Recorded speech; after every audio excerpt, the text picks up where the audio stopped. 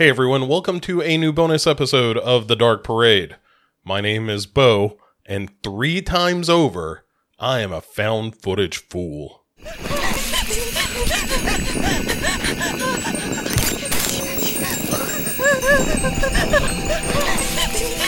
Tell me the camera thing isn't annoying. Yeah, it's annoying.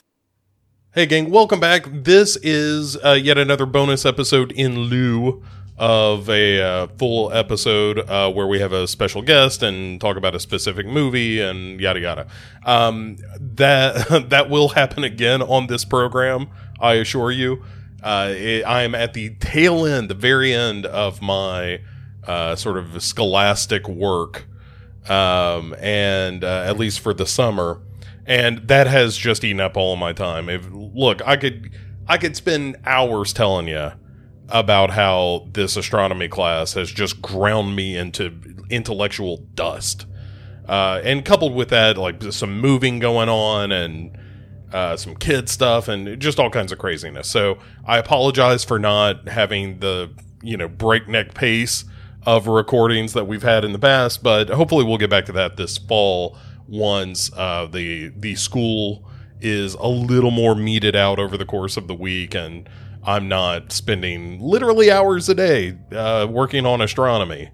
This very day, as I record this, I probably spent about 5 hours on nothing but astronomy homework. And that, boy, just a real killer. But that's not what we're here to talk about. You're not here to listen to me kvetch about my scholastic issues. No.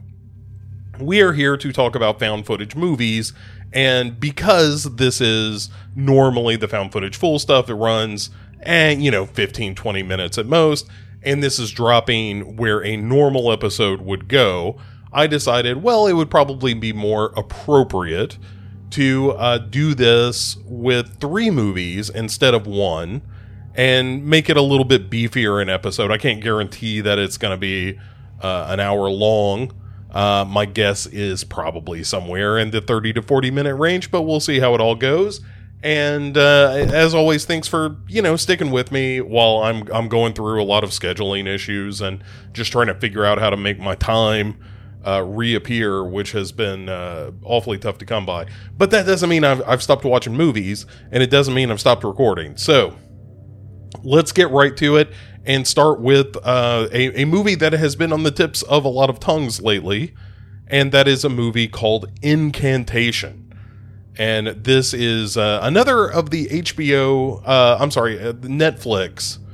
I almost saddled HBO with all of this nonsense. Another Netflix horror movie, who I would say have not been knocking it out of the park with their horror offerings. Choose or Die was probably the last one I remember being a Netflix exclusive, and then that Texas Chainsaw Massacre movie fell in there somewhere.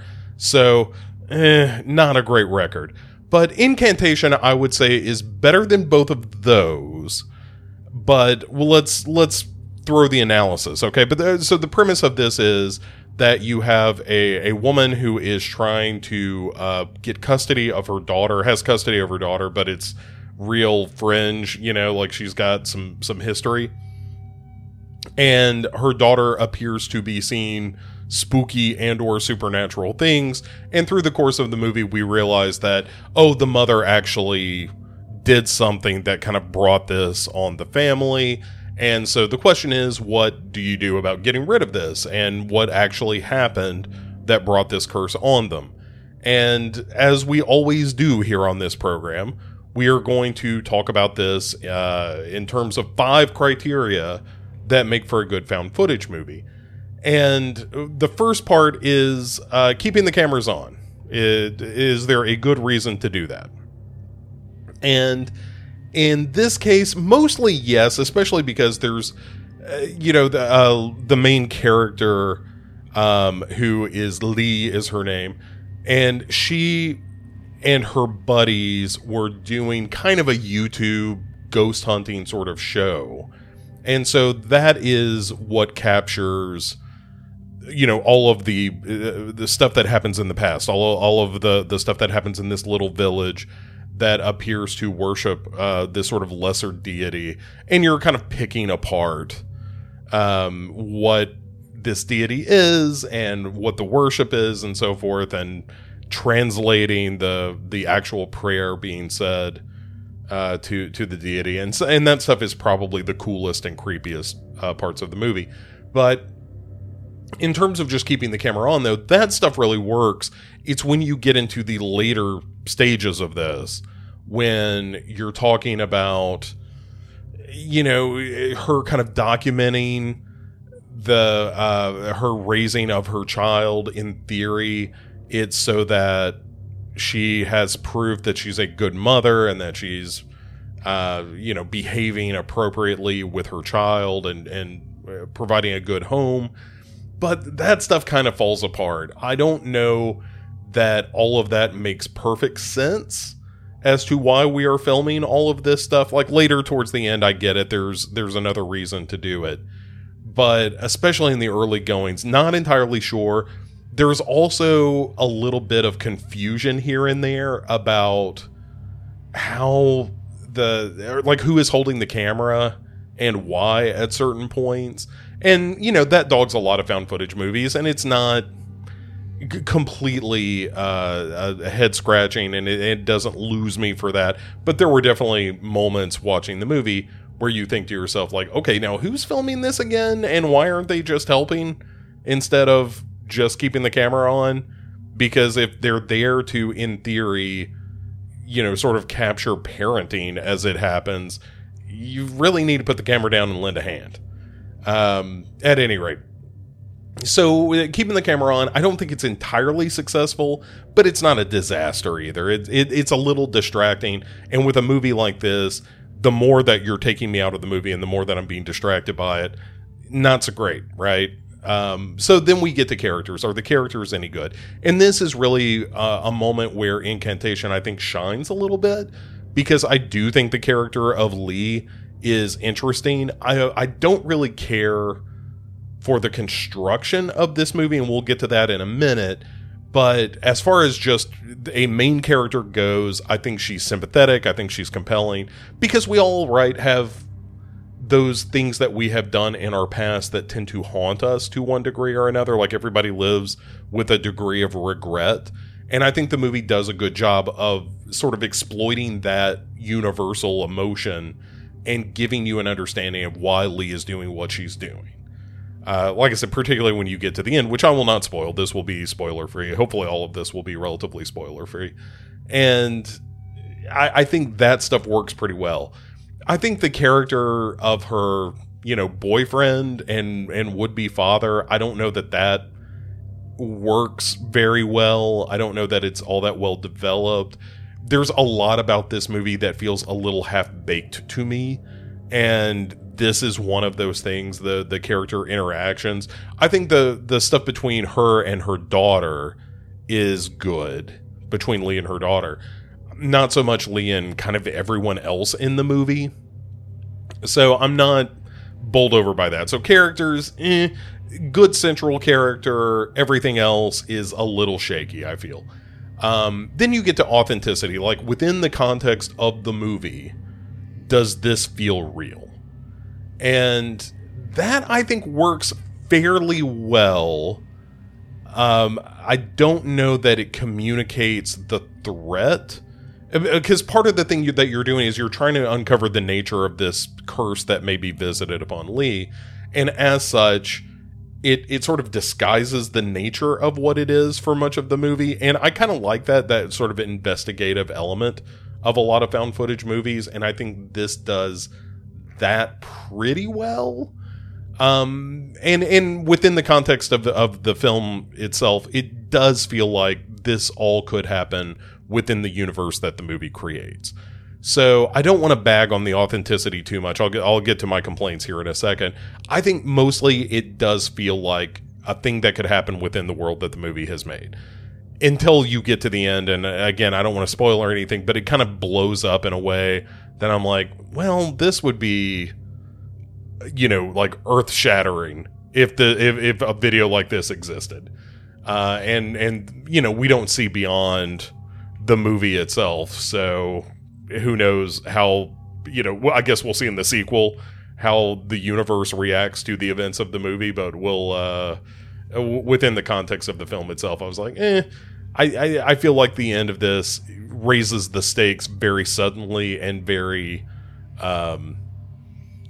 like in a heightened way that I worry undoes some of the more personal nature of the film. All right, so let's just get to watchability. That's our fourth criteria. And so, let's just get to it. Watchability is really about, am I entertained by this movie? And I think that one of the big problems of Incantation is that it is terribly long.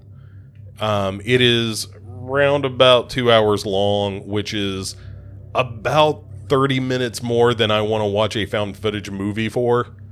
But that being said, I think that it gets better as it goes. That by the end of the movie, I was more engaged in the last half hour than I was in the first half hour. And that's not just because, the first half hour is where we're establishing all the characters and so forth. It just has a greater sense of pace, and you're unraveling all these mysteries. And this is where we get into the construction argument I have, is that there's a lot of jumping back and forth between timelines of, here is what happened when they originally went to this village years ago, and sort of here is the fallout from it, and here's how Lee and her child are dealing with some of the things that happened during that visit. And I don't really care for that sort of bifurcation of the story in this movie. I wish you had just gotten, here's what happened, jump forward a few years, and then here's the fallout of it. And I understand why you would do a construction like this, but I don't think it particularly works very well in the context of Incantation, which, it's a bummer, because I do think that there is good stuff to be had within Incantation. We'll talk about that in a minute. But the guy who directed this also directed a movie called Invitation Only, which is sort of a slasher movie about a bunch of people being invited to an exclusive party. And I kind of think that movie had some of the same problems this one does, not necessarily with the timelines, but just all the good stuff is good, but it is just buried under a lot of stuff that I didn't care about. And or I found it hard to get myself invested in. To say I just didn't care about it is a little flippant, I think, because it's a better movie than that. It's competently directed. It just doesn't hang together real well and in a really engaging way, which brings us to the final element of all this, which is scares. And is the movie itself scary? And I think that despite everything I've said about the movie and the narrative, and that it's long, and that the characters, especially around the edges of the narrative, aren't all that interesting, and that I wish that it was constructed differently and all of that stuff, there are some good scares in this movie. I would definitely recommend that you watch Incantation if you're a nerd like me that just likes found footage movies, and especially if you are in particular a nerd like me, where the intersection of Asian horror films and found footage meets. Is this a Gonjiam haunted asylum? No, sir. It is not nearly that good or that effective. Does it have some moments that are pretty creepy? Sure. And, look, time, I'll be the first to tell you, especially these days, time is the most valuable commodity there is. And there are better examples of Asian horror found footage. Like I said, Gonjiam is great. You can do Noroi the Curse. There are plenty of other movies that you can invest your time in. However, if you're just looking for something to watch and you like both of those things, which is, sort of Asian ghost horror and found footage films, then Incantation is okay. It's not terrible. And I think we're just going to leave it there. I don't think it's a great movie. I think it's merely okay. And, one of the complaints that I have with my own evaluations of a lot of these movies is damning something with faint praise and feeling like I'm giving a review that is ultimately a bit, milquetoast, because I'm not telling you that it's really terrible. Like, I don't have a hot take about it where it's like, well, this is just crap, or this is the best movie I've ever seen. It's got its flaws for sure. I think the biggest problem is that it's too long, and that if you can get through the first hour of it, the back end of it's pretty good. But if you don't want to waste your time with a 2-hour found footage movie that is only half good, I totally get it. And probably, maybe ultimately that's my recommendation, is that, there are better examples of this. I wouldn't watch this unless you're just, kind of fiending for this confluence of, I want an Asian found footage horror movie that I've never seen before. I mean, Incantation might fit that bill, but I don't know that I would. I would recommend it beyond that. So, okay, enough about Incantation. Let us move on to the second of our trifecta of found footage movies, and this is less found footage in the sense, like Incantation is that style of found footage, and found footage, of course, being an umbrella for sort of amateur video, right? That it's not purely found footage of, here are some tapes we found in the woods, and that's the found footage. In the case of Incantation, it is, hey, we are recording this to upload to the internet, and you're watching this as sort of a streaming kind of affair. Without Warning is a movie that was made in 1994. It was a TV movie with it has very heavy War of the Worlds vibes, and we'll get into that in a minute. But instead of it being, hey, we're uploading this to the internet, it is done kind of Ghost Watch style. And let me just say right now, this ain't no Ghost Watch. Ghost Watch is one of the best examples, maybe the best example of that sort of post-radio, 1930s and 40s era of, hey, let's get one over on the people watching by pretending that this is real. Ghost Watch is great at that. It has the tone just right. This, Without Warning, is a bit more dramatic. And like I said, it's from 94. And the premise of the of the movie, the made-for-television movie that it is that you're watching, like a movie of the week. It almost feels like a Lifetime movie of somebody sneaking into a house while the guy's wife is having an affair and whatnot.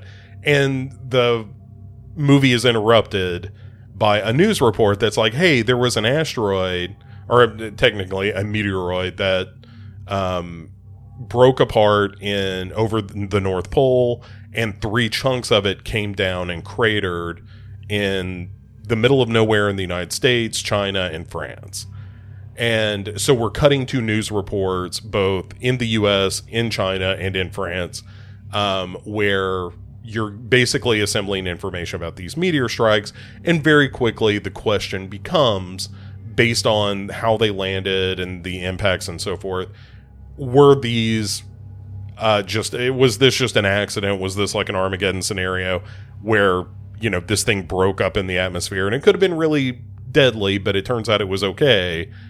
But the way that it came down, the exact angles that it came down, the fact that these were all identical objects that landed in identical places, geometrically speaking, was there an intelligence behind this? And so that is the movie you're watching, is, hey, as the news reports go on, there are more and more people that are like, oh, this isn't just a random event. This isn't just a meteoroid that broke up into these 3 separate meteorites, and, there's nothing random about this. The thing that's kind of interesting about it is the cast, because you have Jane Kaczmarek, who most people may remember as Malcolm in the Middle's mom, is the science advisor at the desk. There are, again, Ghost Watch styles, Sander Vanaker and Bree Walker, who were both, reporters and TV personalities that are playing a reporter, and the desk anchor, Sander Vanneker, is the anchor of this news program. And so they're sort of real world analogs of themselves. And then you have an interesting cast, like Philip Baker Hall is in this for a hot minute as a doctor at NASA. John Delancey, aka Star Trek's Q, is one of the reporters. A couple of other people you would recognize, like you would probably recognize Spencer Garrett, who's one of the performers, and Dwyer Brown, who is one of the reporters. There are character actors in these roles, and sometimes it feels that way. Sometimes this feels more than a little hammy. But I'm partial to these kinds of movies. I think that hey, we got breaking news. Sorry to interrupt the program that you were just watching. And I think one of the places is like Grover's Mills or something. Like there's a more than passing nod to War of the Worlds. And anyway, it's fun. Like this movie knows what it is, and it knows what it's trying to do. And I enjoyed that aspect of it. So now let's apply our 5 criteria to this. Number 1, keeping the cameras on. Does the movie make a good case for that? And because it is a news report, and you're just going to different news reporters and reports from around the world, and all these different journalists and so forth, it totally makes sense. Like it is it's not authentic. We'll get to that in a minute, but it does exist in, like, the trappings are right. As far as like, okay, we're going to go to this person now and then jump over and go to this person. This guy's a specialist from NASA. This guy is, working at an observatory and has a different take on this. Here's the Pentagon's response to it, et cetera, et cetera. Then you get into characters. Now, this is a little more difficult because there are characters that recur, like Sander Vanneker and Dr. Carolyn Jaffe, who is Malcolm in the Middle's mom, are kind of the prime characters. And then you have, this dude in France that is potentially burned up by one of these meteorites as it lands. There's a little girl that had gone missing and shows back up.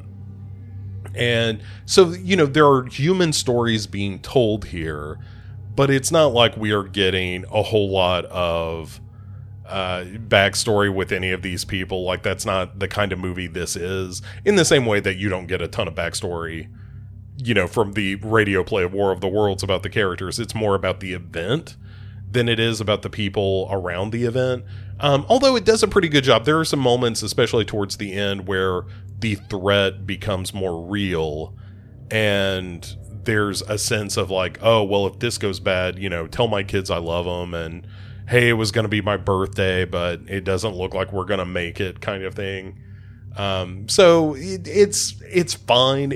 They probably do more than they have to in that regard. It's not perfect. Like, you're not going to roll a tear, and you're not going to stand up and cheer for anybody, but the characters are recognizable as archetypes, and that's fine. Okay, so then let's get to authenticity.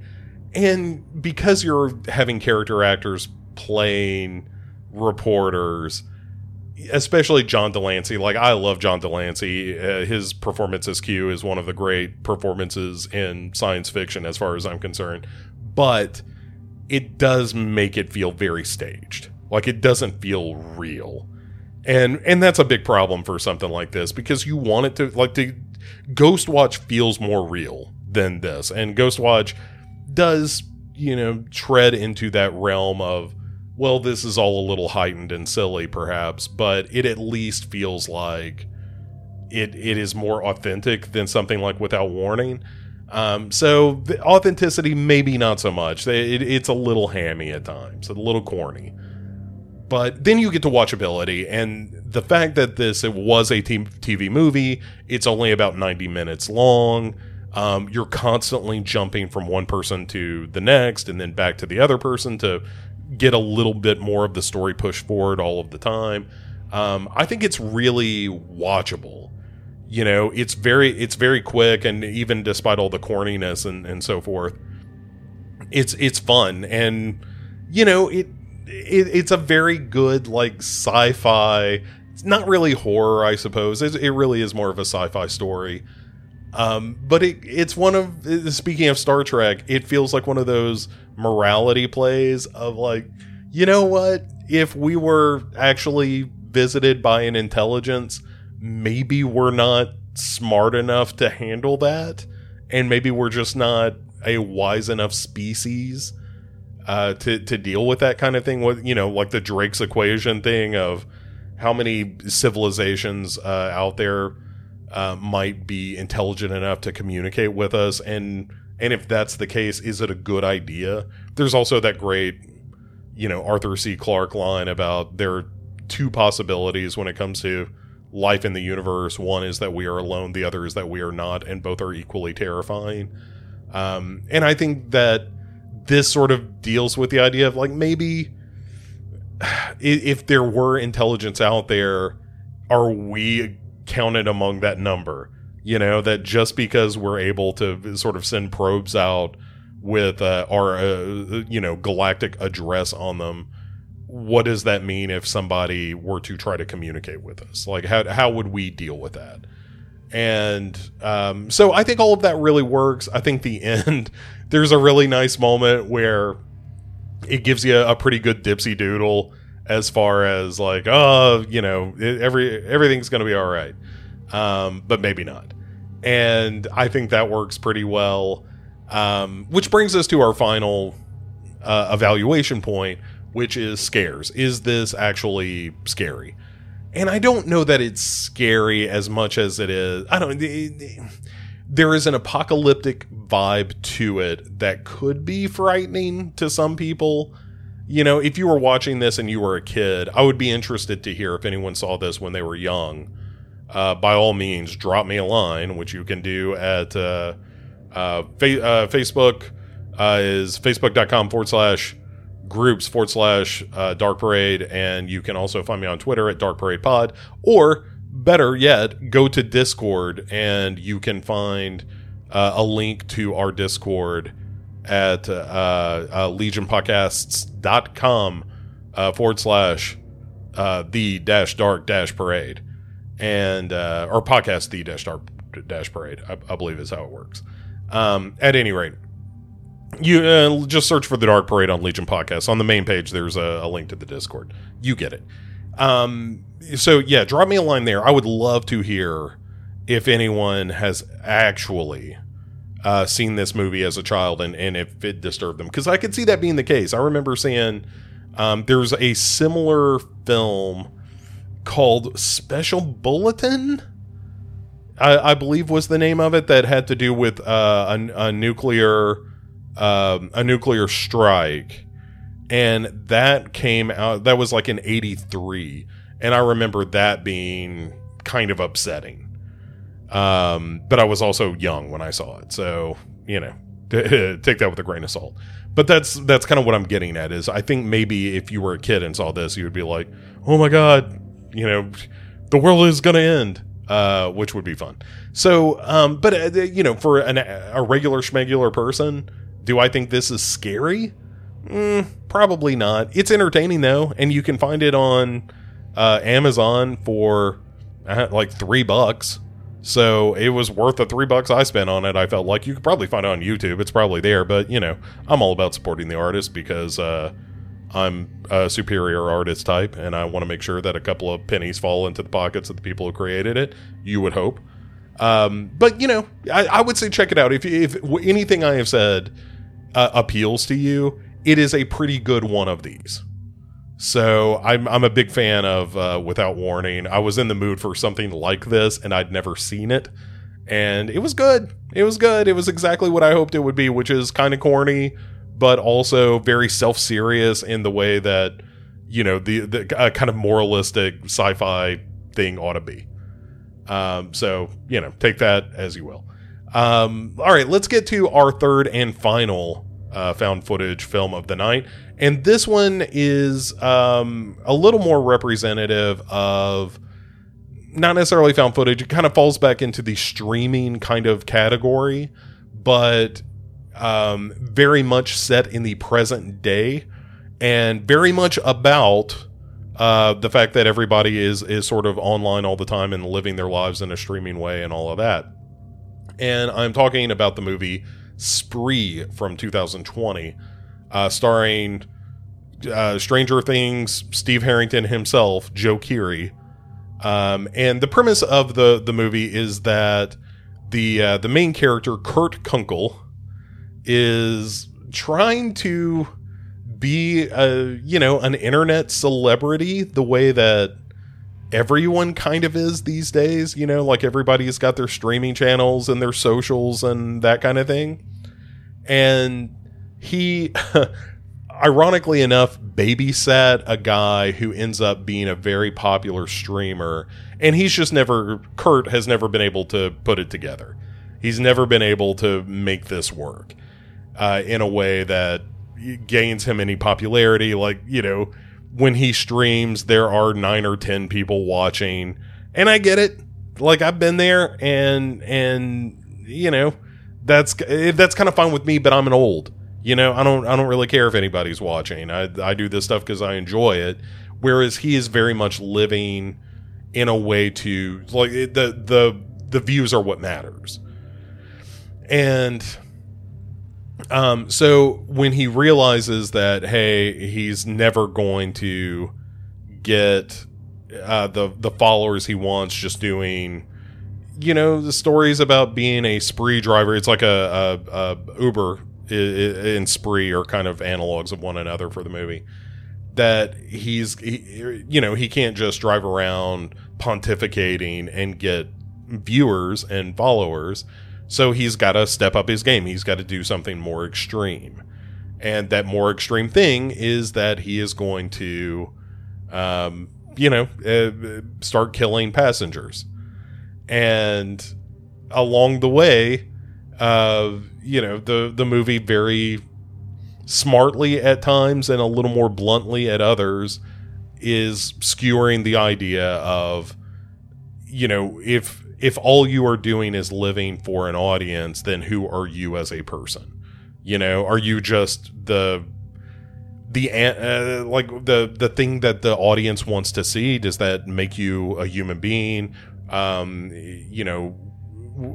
What kind of happiness, what kind of personal happiness comes out of being that sort of person who only lives to engage with a social media audience? And anyway, but it's an interesting movie. It's got a lot of ideas going on. There are times when it's very pointed about what the movie is about. Like it is not subtle, I would say. It's got a pretty interesting cast. Aside from Joe Keery, Sashir Zameda from Saturday Night Live is in it, along with Kyle Mooney, who is also from SNL. Misha Barton, who has been in, a bunch of like B horror movies. I think got famous on The OC, is where she really became sort of a celebrity of some kind, but has been in a million horror movies at this point, and God bless her. I think she's fine in this. David Arquette of Scream fame plays the father, who is a bit of a drug addict, DJ kind of character. And one of the things I do like about the movie is that it kind of shows that this Kurt is basically ignored by his parents to an extent that, you allow that this psychopath to grow, and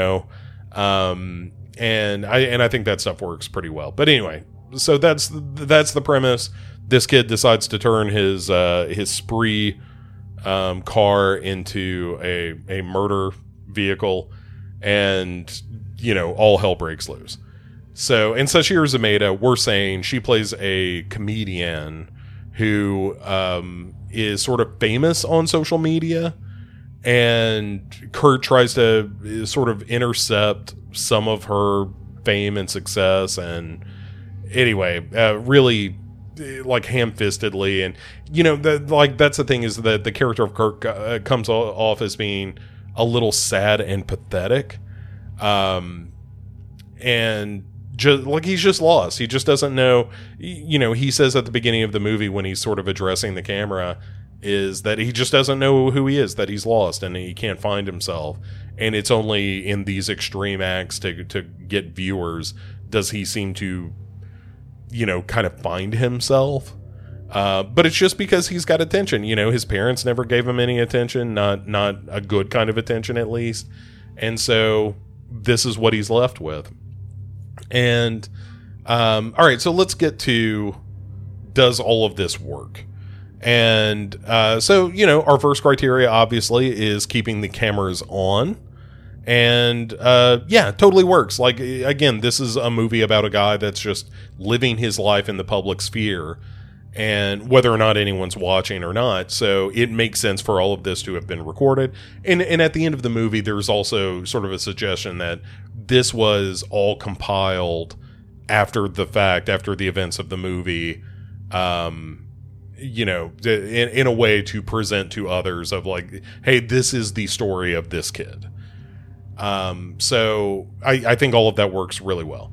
Then you get to characters. Are the characters actually compelling? And I think that Joe Keery actually does a really good job of making Kurt lonely and sad and pathetic and funny at times and scary at other times. And it's really good. Sashir Zamata also, I think, is pretty good in the film.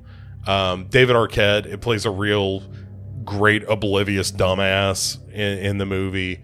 And I think all of that works. And then there are some side characters, like the people who get in the car and we learn a little bit about them, or at least, the kinds of people they are, their personality types. And that stuff is pretty fun. So yeah, all of that I think works pretty well. And it's really Joe Keery's show. And if he did not work in the movie, then the movie would not work. And he totally does.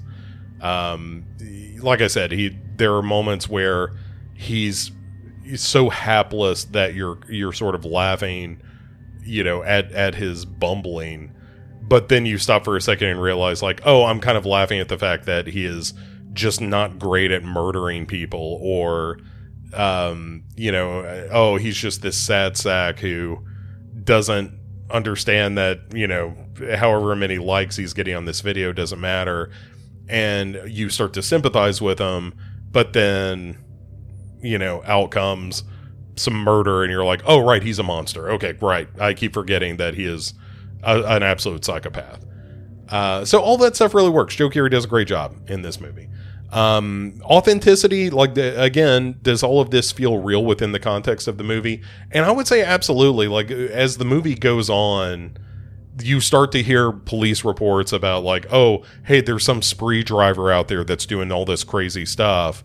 And that works. Like, it does feel like this is real, or certainly believable in the context of the movie. So I think all of that works real well. So yeah, I do think that the authenticity factor is pretty high. Even in the aftermath of like, here's what happens in the wake of the film, I think all of that stuff feels authentic in as much as the movie kind of gives you a postscript on what life is like after Kurt goes on his spree. Double entendre, see? Which brings us to watchability. And I think you can tell by the way that I've been talking about it, like, this is a very watchable movie. Again, it's about 90 minutes long, so it does not overstay its welcome. It's interesting. It's well acted. It's not totally new in what it is saying in the context of the movie. I don't think anyone is going to think that like, oh my God, they've reinvented the wheel with this film. But I'm one of those people that believes that social media and constant online presence and that sort of thing is ultimately a negative. which is ironic to say on a platform in which I'm distributing on the internet. But, I also don't spend that much time on social media and certainly not streaming. And if I am streaming, it's, hey, here's a dumb horror video game that I think we all ought to play together. And maybe I'm just justifying, right, that sometimes I do the thing that the movie is criticizing and I myself criticize. But I think it's just all about where you find your sense of self and your happiness. And, the online stuff that I do is a goof and it's fun and I have a good time doing that. And it's not the thing that generates my sense of worth. And I think that's where, the movie Spree kind of lives in examining that of, if you believe that how many followers you have on Twitter or Instagram or how many people are watching your latest video stream, if that is where you are getting your joy, then you're in a dangerous place. And, having spent time with my girlfriend's kids and being a little bit surprised to see, how wholly they have been consumed by like YouTube videos and stuff like that. And the idea of putting yourself on camera, even when you're when you're at a young age, it just seems like, well, that's what you ought to do. That you ought to be playing a video game and making dumb sounds and bad jokes while doing so. And of course they're not allowed to do any of that, but they absolutely would without supervision. That is absolutely what they would want to be doing. And that kind of stuff is really crazy. It's I heard someone refer to all of the internet age, and particularly the streaming age, as this grand social experiment that we're conducting on children with no idea of what the repercussions are. And so on that level, Spree kind of spoke to me because it's stuff that I think about, and it's a subject that I find, as a sociological experiment to be really interesting, and what it does to people's brains to constantly need external validation for their worth. And that hasn't changed. Like, that's something that's been with us forever. The difference is that the highs and lows of that have never been more attainable, because it takes almost nothing these days to be online in that way, like having your life presented online and having, the internet perceived as the world at large reject that can be emotionally crushing and can lead to, sure, this is the extreme. Spree is the illogical extreme of that.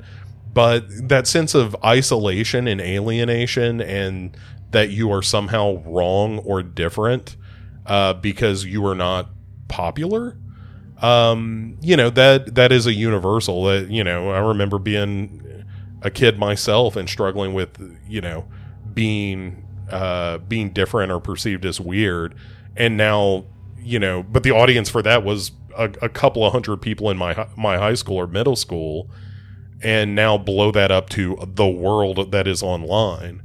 And that stuff gets a little more dangerous, I think. Like we all have those feelings of insecurity and imposter syndrome and that kind of thing. So I think the movie, like, it doesn't do an expert job of dealing with that stuff, but I'm more inclined to watch a movie that is dealing with those ideas on some level and giving it some points for that. So watchability is where we started with all of that. And I think the watchability is actually quite high. I really enjoyed my time with the movie. I found it to be thought-provoking, but that's, like I said, your mileage may vary because this is a thing that I think about a lot anyway. And what, being online all the time is doing to us as a species. So, but I enjoyed that part of it. And then finally we come to scares. Is this movie actually a scary movie? And on that level, I don't know that it is. Like, I don't find the moment to moment scenes in the film frightening. Some of them are funny. Some of them are a little surprising. There's some good, like left turns that the movie takes, no pun intended, that I found to be enjoyable. I don't think it's scary as a film, at least not in the details of the action.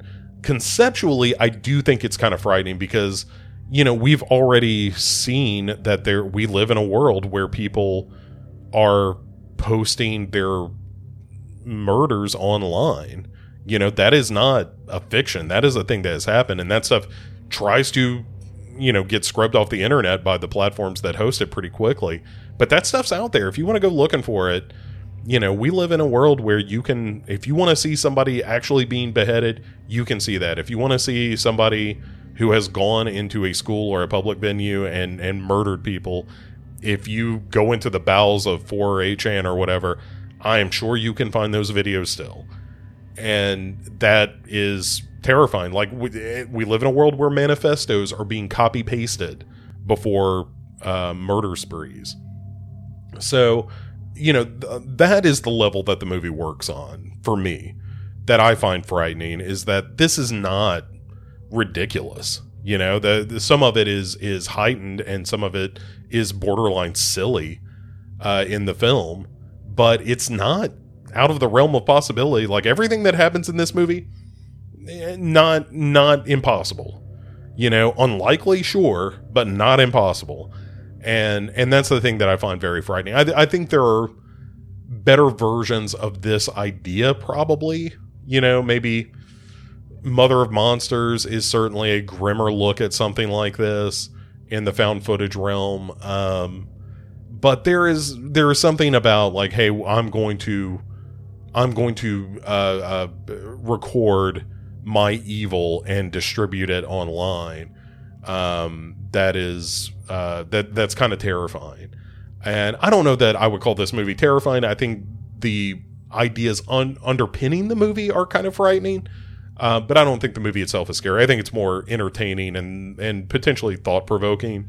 But it does, again, one more shout out to Joe Keery as Kurt in the movie, who I think does a very, very good job in portraying this character that is at once very sad and very lonely and empathetic, and also being frightening at times, or the character being frightening.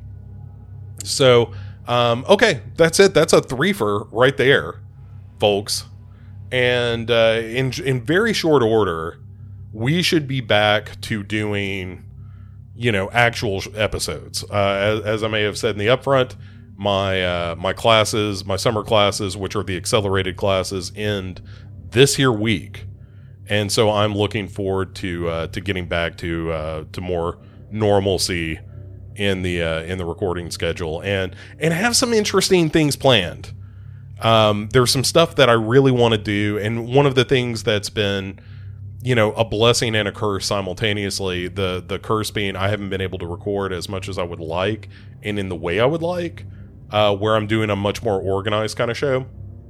The blessing of that is it's given me time to think about, like, oh, well, what do I want to do, when I'm able to come back and do normal shows, or the main episode kind of shows. And I've got some ideas about that. I think I want to explore books a little more. So, you have been duly warned that things may get a little more literary around here. Anyway, that's going to do it for this time. As always, I really appreciate you hanging out, being patient with me, as I am going through summer astronomy classes and losing even more of my sporadic hair. And I hope you enjoyed this. It was fun to kind of talk about some of these found footage movies I've been watching and going deep on Spree in a way that I didn't really expect that we would, but so be it. As I said, you can find me on the social media, speaking of Spree, at facebook.com/groups/Dark Parade. And you can also find me on Twitter at The Dark Parade, which I am just now realizing I have not checked in a few days.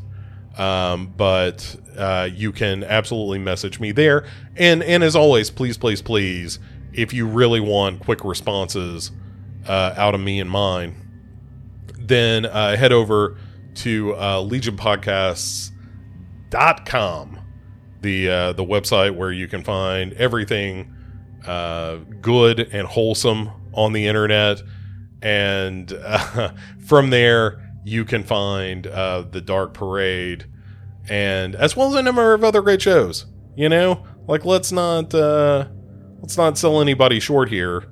The Legion has been I'm no longer in charge of Legion, which is kind of great and weird all at the same time. But you know, still going strong, still doing great work, whether it is you know, Friday Nightmares, whether it's Psychosemantic, whether it's Cinema Psyop, still holding it down, all of that stuff. And yeah, so you know, check it out. There's lots of cool stuff happening around Legion Podcast, even though I'm not the one on with my hands on the wheel anymore. But as I mentioned, you can go to legionpodcast.com/the-dark-parade, and there you can find links to Facebook, Twitter, and Discord, and all of that stuff, as well as all the old back episodes. So be back very soon to the tune of next week to do some more stuff. I'm unsure what next week's episode will be. But once my class is done, I will certainly turn my attention towards making that something hopefully kind of celebratory and special, but we'll see what time allows. And in the meantime, thanks as always for joining the Dark Parade. We'll see you next week.